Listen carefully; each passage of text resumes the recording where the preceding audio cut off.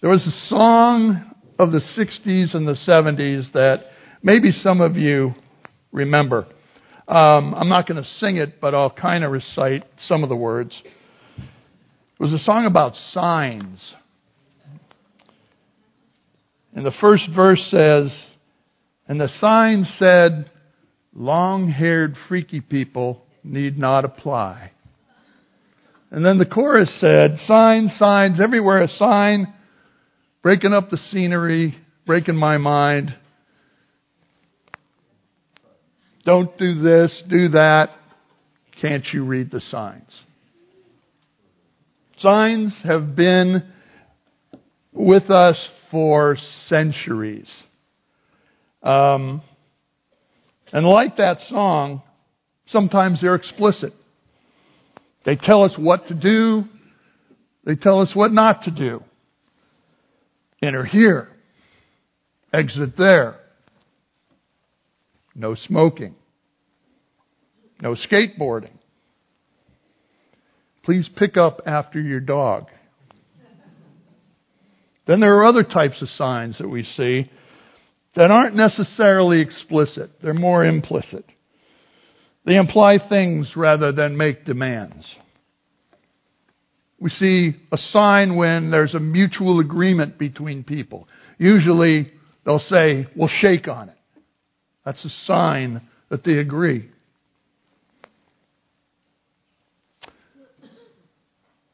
There might be a signature, or maybe even from a king, a seal at the bottom of a parchment in which he wrote something. That's a sign of authority, saying that the words that are on this parchment are true, and they're the law. Then there are other signs, signifying a marriage commitment, when you exchange rings. That's a sign that you've made this commitment with another person. And the sign of the ring tells the whole world that. And then there are signs that bring to mind God's promises. Remember God's covenant promise to Noah in Genesis 9. And we'll be studying about that probably about summertime if it's in the 9th chapter.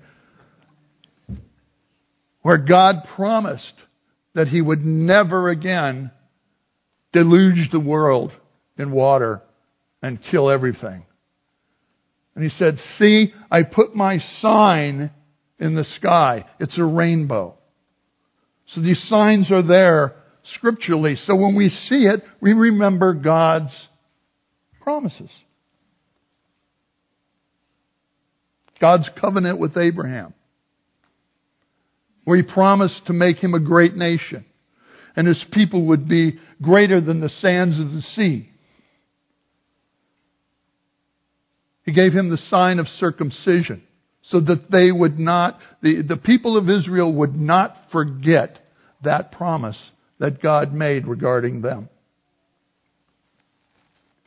And then there's the sign of the coming Messiah in Isaiah, where Isaiah talks about that there will be a virgin, she'll give birth, and we'll call His name Emmanuel, which means God with us. You'll know Him by that sign. And then, of course, around Christmas time, we hear about the shepherds. And the angels who came to the shepherds and said, "This is the sign of the birthing of the Messiah. You will find the babe wrapped in swaddling clothes and lying in a manger." Signs everywhere. Everywhere is a sign. In the Scripture, in our lives. But these days, God has provided us with another sign. 2 more signs, actually. And that's what we're going to talk about today. The church calls them ordinances. The ordinances of baptism and the ordinance of the Lord's Supper. Another word, and I'll be interchanging the word, is the word sacraments.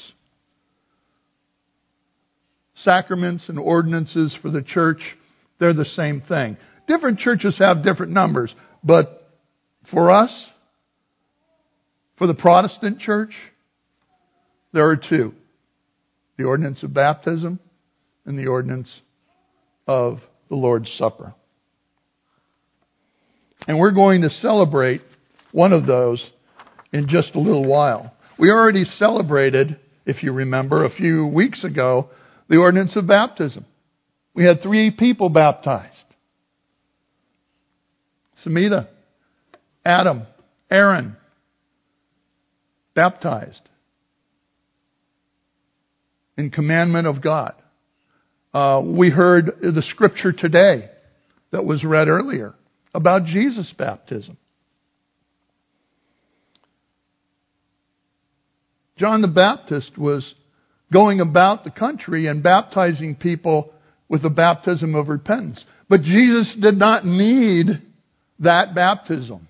Even though in the scripture it says, John said, hey, you should be baptizing me. Why am I baptizing you? And Jesus said, it's to fulfill all righteousness. Baptism was something that God commanded in the Old Testament. It wasn't called that, but it had to do with the ceremonial washing to produce purity and what He wanted from His people Israel. And in order, since it was a command from God, Jesus had to have been baptized in order for Him to be the perfect man.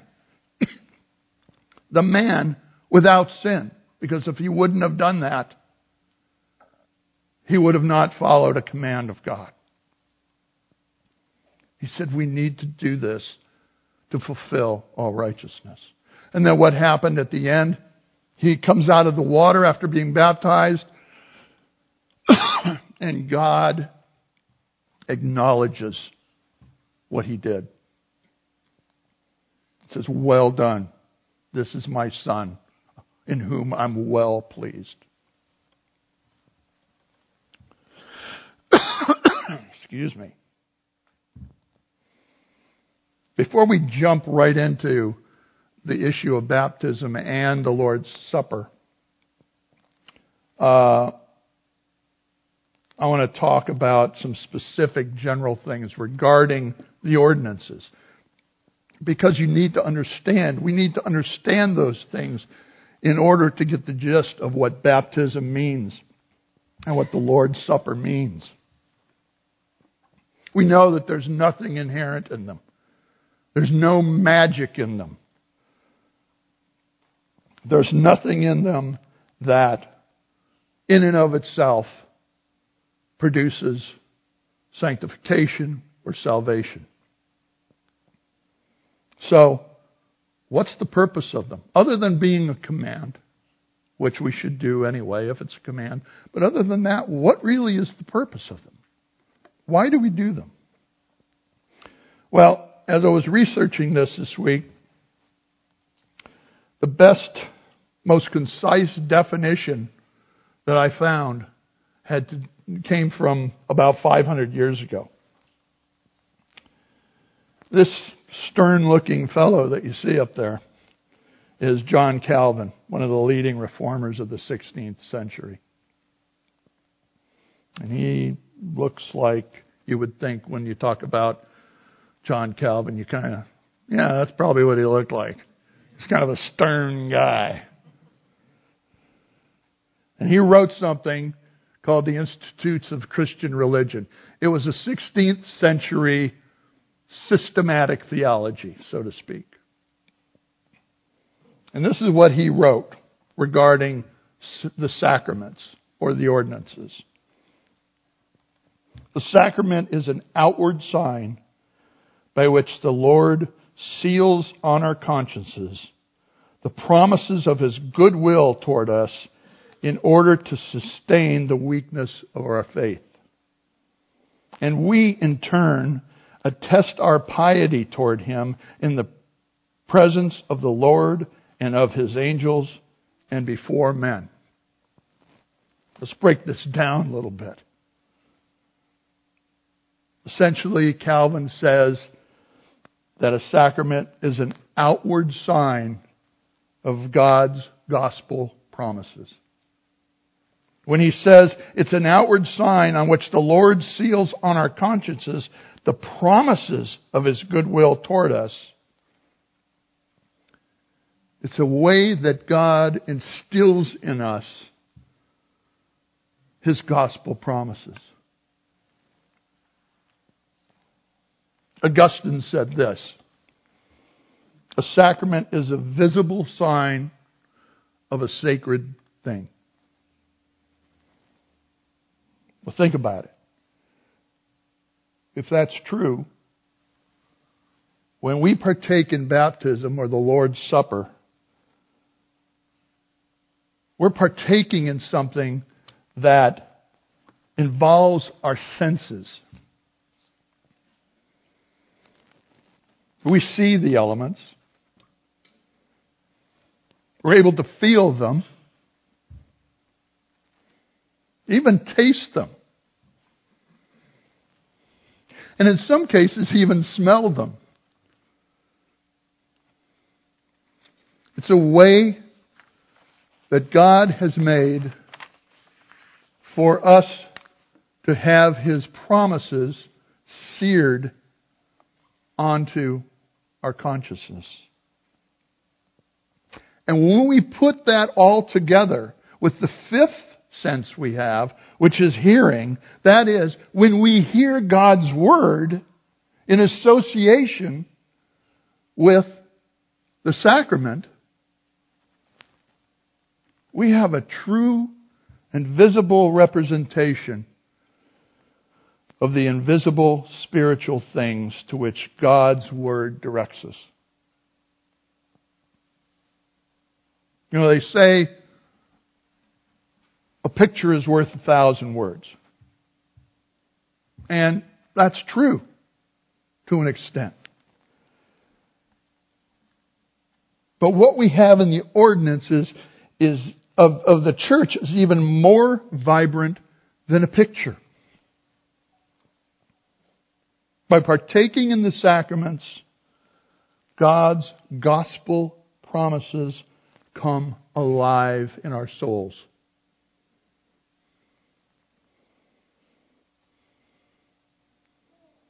The meaning of His promises, the meaning of His words are seen.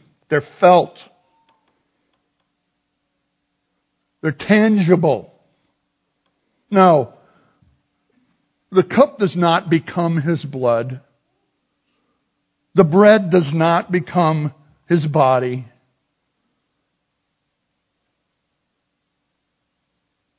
But it represents that. It's a picture. It's a sense. Hearing His Word and eating of the bread and drinking of the cup and immersing ourselves, having been immersed in water and dunked and brought up. It's a way to get past just the words that tell us about it. In this way, God's promises to us, promises of salvation, promises of sustenance, are sealed into our consciousness. When we step down into the baptismal and we're dunked underwater and then we're brought back up to the cheers of our family and friends, like we saw a few weeks ago, suddenly Paul's words take life, where he says, "Or do you not know that all of us who have been baptized into Christ Jesus have been baptized into His death? Therefore, we have been buried with Him through baptism into death, so that as Christ was raised from the dead through the glory of the Father, so we too might walk in newness of life. For if we have become united with Christ in the likeness of His death, certainly we shall be in the likeness of His resurrection. It's a picture. We're dunked. We die with Christ. We're buried. We're held underwater for a second. And then we'll be resurrected as we come up out of the water. It's a picture. It's something we feel. It's something we experience. That when it put together with His Word is sealed into our very being. And then again in Colossians, Paul says something similar. Having been buried with Him in baptism, in which you were also raised with Him through faith in the working of God who raised Him from the dead. In this way, God's promise of eternal life is sealed in our consciences. And then this sacramental sealing that I'm talking about doesn't just stop there. There's more to it. It results in bolstering our faith. Calvin writes in that statement I read earlier, a sacrament is an outward sign by which the Lord seals on our consciences the promises of His goodwill toward us in order to sustain the weakness of our faith. God knows what it takes for salvation, faith. But He also knows that we're infinite beings. He also knows that our faith is weak. Think about Peter, when he denied Jesus. Lord, I will never deny you. Yes, you will. Lord, no, I will never deny you. Okay. By the time the rooster crows 3 times, you will have denied. By the time the rooster crows, you will have denied me 3 times. No, I'll never do that. What happens with Peter? His faith fails him. He denies Christ.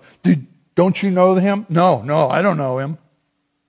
The woman asked him, weren't you with Him? No, I don't know Him, I told you.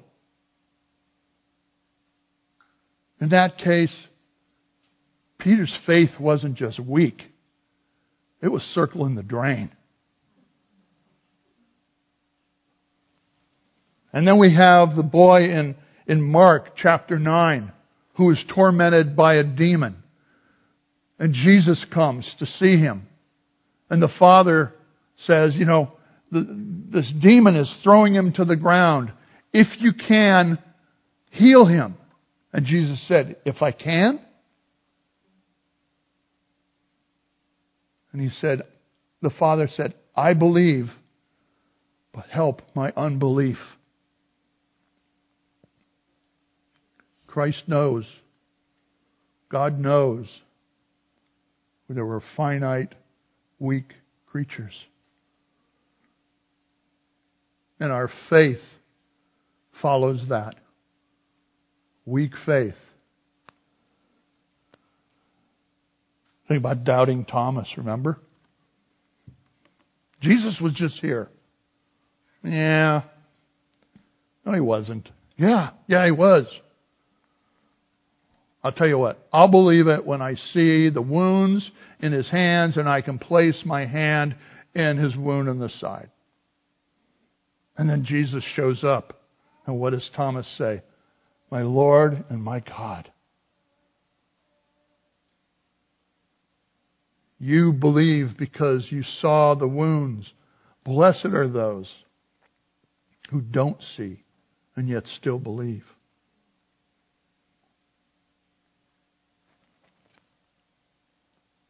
So this outward sign, this sacrament, this baptism, this Lord's table, He not only seals His promises in our consciences, but it does that because our faith is weak.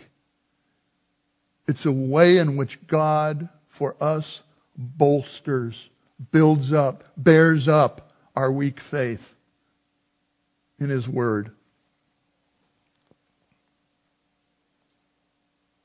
We have finite abilities as people. Those finite abilities cause us problems when we try to comprehend the fullness of God, who is, as Bible said, incomprehensible. All we know about God is what Scripture tells us. That's how He designed it. He's chosen to tell us things. He's chosen to give us information. He's chosen to talk to us about Himself. But He hasn't told us everything. And still, our finite minds have trouble believing what it is He has told us.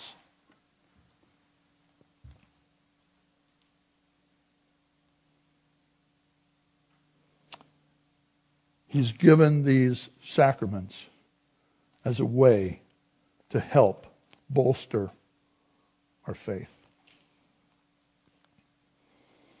Now, by saying that the sacraments do that, I'm not saying that there's any special formula inherent in them. Any perceived power. Oh, well, there we go.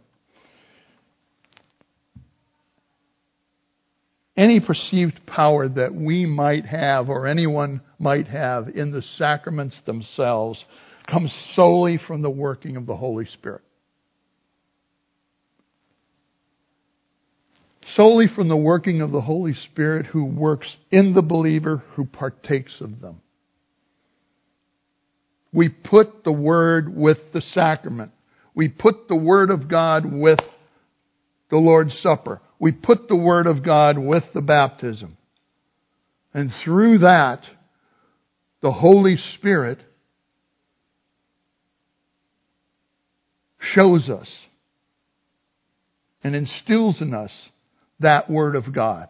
It's a way to strengthen and to strengthen our faith, and it's a way to bring to us the reality of spiritual things so that we understand it better.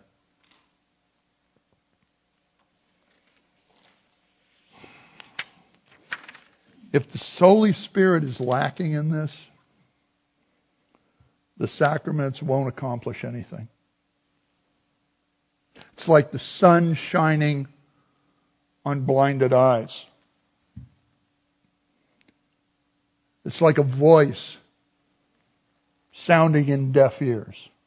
It'll accomplish nothing. Apart from the Holy Spirit's work, the sacraments profit zip. So we're not to place our confidence directly in them, the way some do. The sacraments are God's instruments. The sacraments have value only insofar as God uses them.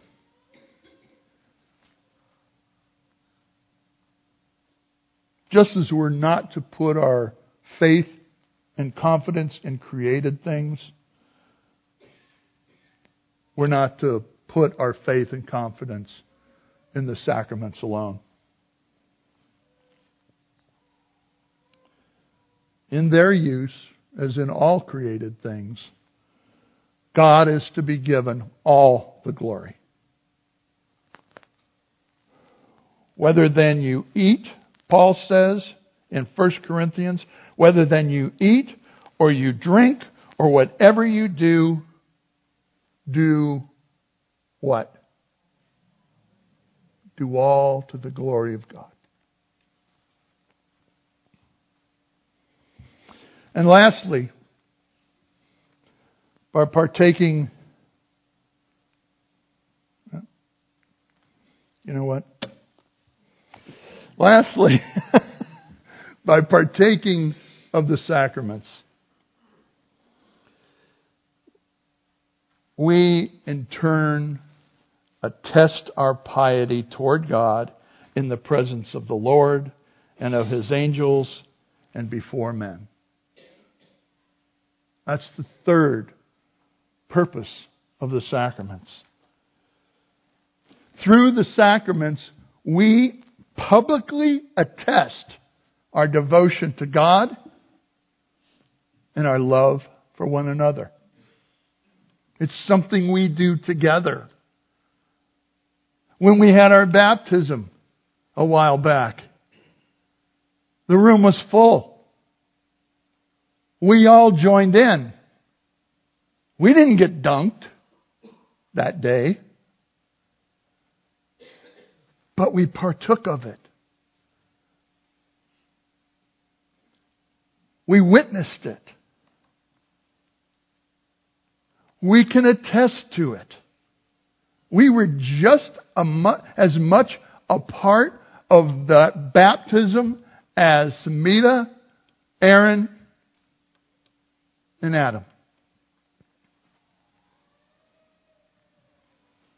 Through the sacraments, we publicly attest our devotion and our love for God and each other. The church ordinances, they signify a bond of love. And it's a bond of love that stretches both vertically and horizontally. Vertically between us and God. Horizontally between us. There's a bond of love that comes when we partake of the supper. There's a bond of love that comes when we partake and witness or attest our testimony during a baptism. Assembling together to partake in the Lord's Supper as well as to partake in the ordinance of baptism implies there is a mutual love and oneness among the believers, and it evokes a spirit of gratitude. 1 Corinthians 10:16 through 17 says this: Is not the cup of blessing which we bless a sharing in the blood of Christ? Is not the bread which we break a sharing in the body of Christ? Since there is one bread, we who are many are one body, for we all partake of the one bread. We all partake of Christ and who He is. We've seen how this ordinance of baptism seals God's gospel promise of eternal life in our consciousness. And we've also seen it through the outward sign signifying His death, His burial, and His resurrection to new life.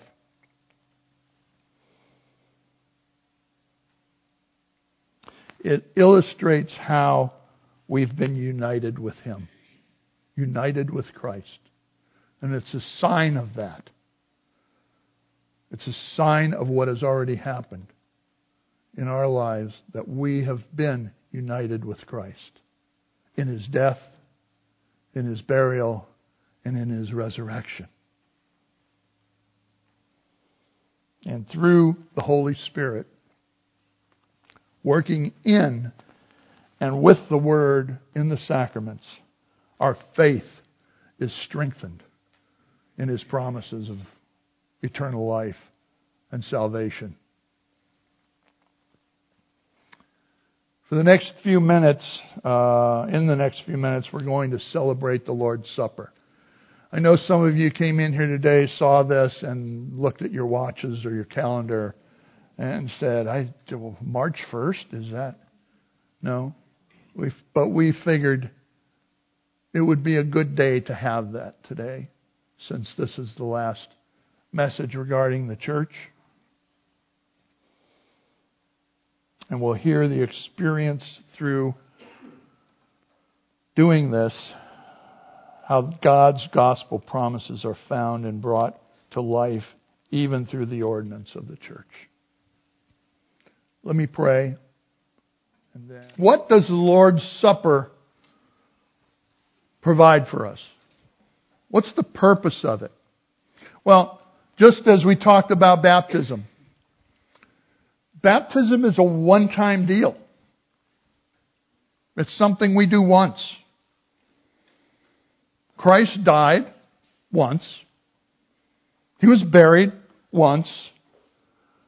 He resurrected once. Never to have to die or be buried again. It's a one-time deal. As if when we proclaim what He has done in our lives, there's no way we have to continue to do that. We don't have to continue to be baptized because He doesn't continue to die. He lives forever now that He's resurrected. So why don't we just do the Lord's Supper once? We do it over and over. Some churches do it every Sunday. We do it once a month. But either way, it's something that continues on. Time after time after time. Well, why is that? What's different between this and baptism? Well, baptism, while it doesn't save us, it symbolizes what Christ did once and for all. When we have communion, it symbolizes who He is. And it symbolizes our need for constant sustenance. Constant time in His Word. Constant time in prayer. It's an ongoing thing. Philippians says, work out your faith with fear and trembling. That doesn't mean you work for your faith. You work for salvation. Work out your salvation with fear and trembling. That means it's a process. It starts with an initial time that you put your faith in Christ. And that is shown, it's signified by baptism when you do that. And now the work really starts. As you become more and more and more in the image of our Lord Jesus Christ. This signifies what needs to go on. That we need, as Christians, constant nourishment of His Word. Constant nourishment of time with prayer. Constant nourishment with each other. We see friends, we see family members who are Christians, but they're in a down time. This helps us to be a constant source to them through Christ. John writes in chapter 6 of his gospel, and he's talking about Jesus. Jesus says here, I am the bread of life. Okay? I'm the bread of life. This symbolizes life in Christ. I am the bread of life. I am the living bread that came down out of heaven. Truly, truly, I say to you, unless you eat the flesh of the Son of Man and drink His blood, you have no life in yourselves. He who eats my flesh and drinks my blood has eternal life, and I will raise him up on the last day. For my flesh is true food, and my blood is true drink. He who eats my flesh and drinks my blood abides in me, and I in him. As the living Father sent me, I live because of the Father. So he who eats me, he also shall live because of me. This is the bread which came down out of heaven, not as the fathers ate and died. He who eats this bread shall live forever. We read those words. We hear those words. But do they resonate?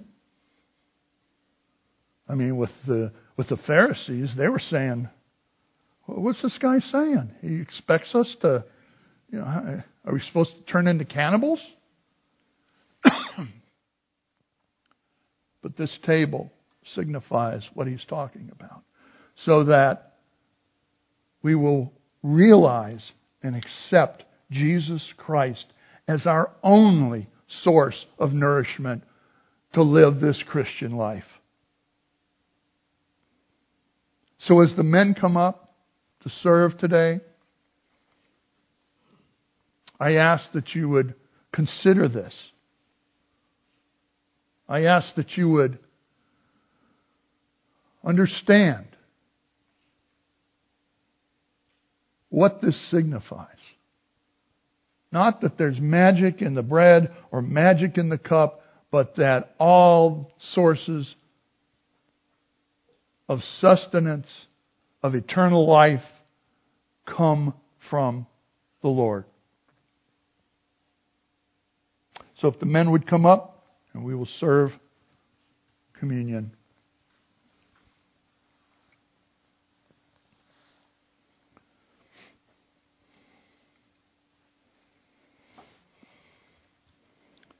Thank you, gentlemen.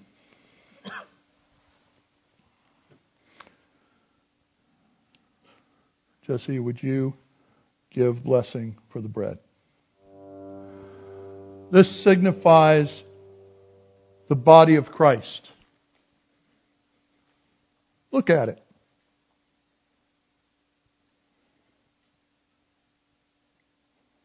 It's flat. There's no leaven in it. Just as there was no leaven, no sin in the body of Christ. Look at it. It's broken. Just like His body was when He paid the price for you and me. The price that we owed. Look at it. There's holes in it. Signify that the fact that He was pierced for our transgressions. And when He was, blood and water poured out of His side. The blood of forgiveness. The water of purity. And fell on the earth. You see, it's not just us that were saved. The whole earth will be saved someday. Because right now it groans. It groans as if it's in childbirth. But one day, that blood that poured out of Jesus, that water that poured out of Jesus on the cross, will wash the earth clean.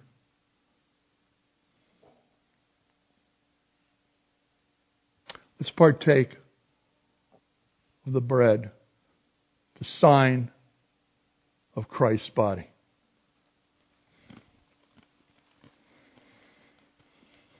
I did this backwards. Greg, would you give blessing on the cup? The cup, symbolic of His blood that was shed for you and for me.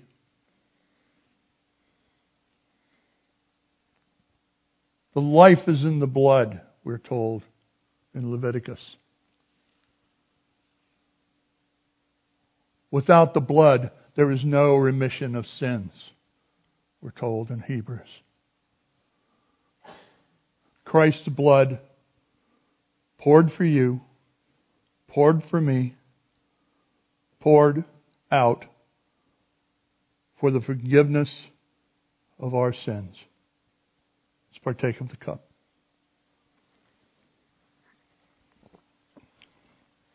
Thank you, gentlemen.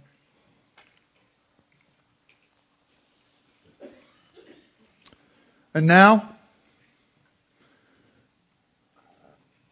may the Lord bless you and keep you. May the Lord cause His face to shine upon you. May the Lord lift up your countenance and give you peace. Thank you. God bless you. In Jesus' name.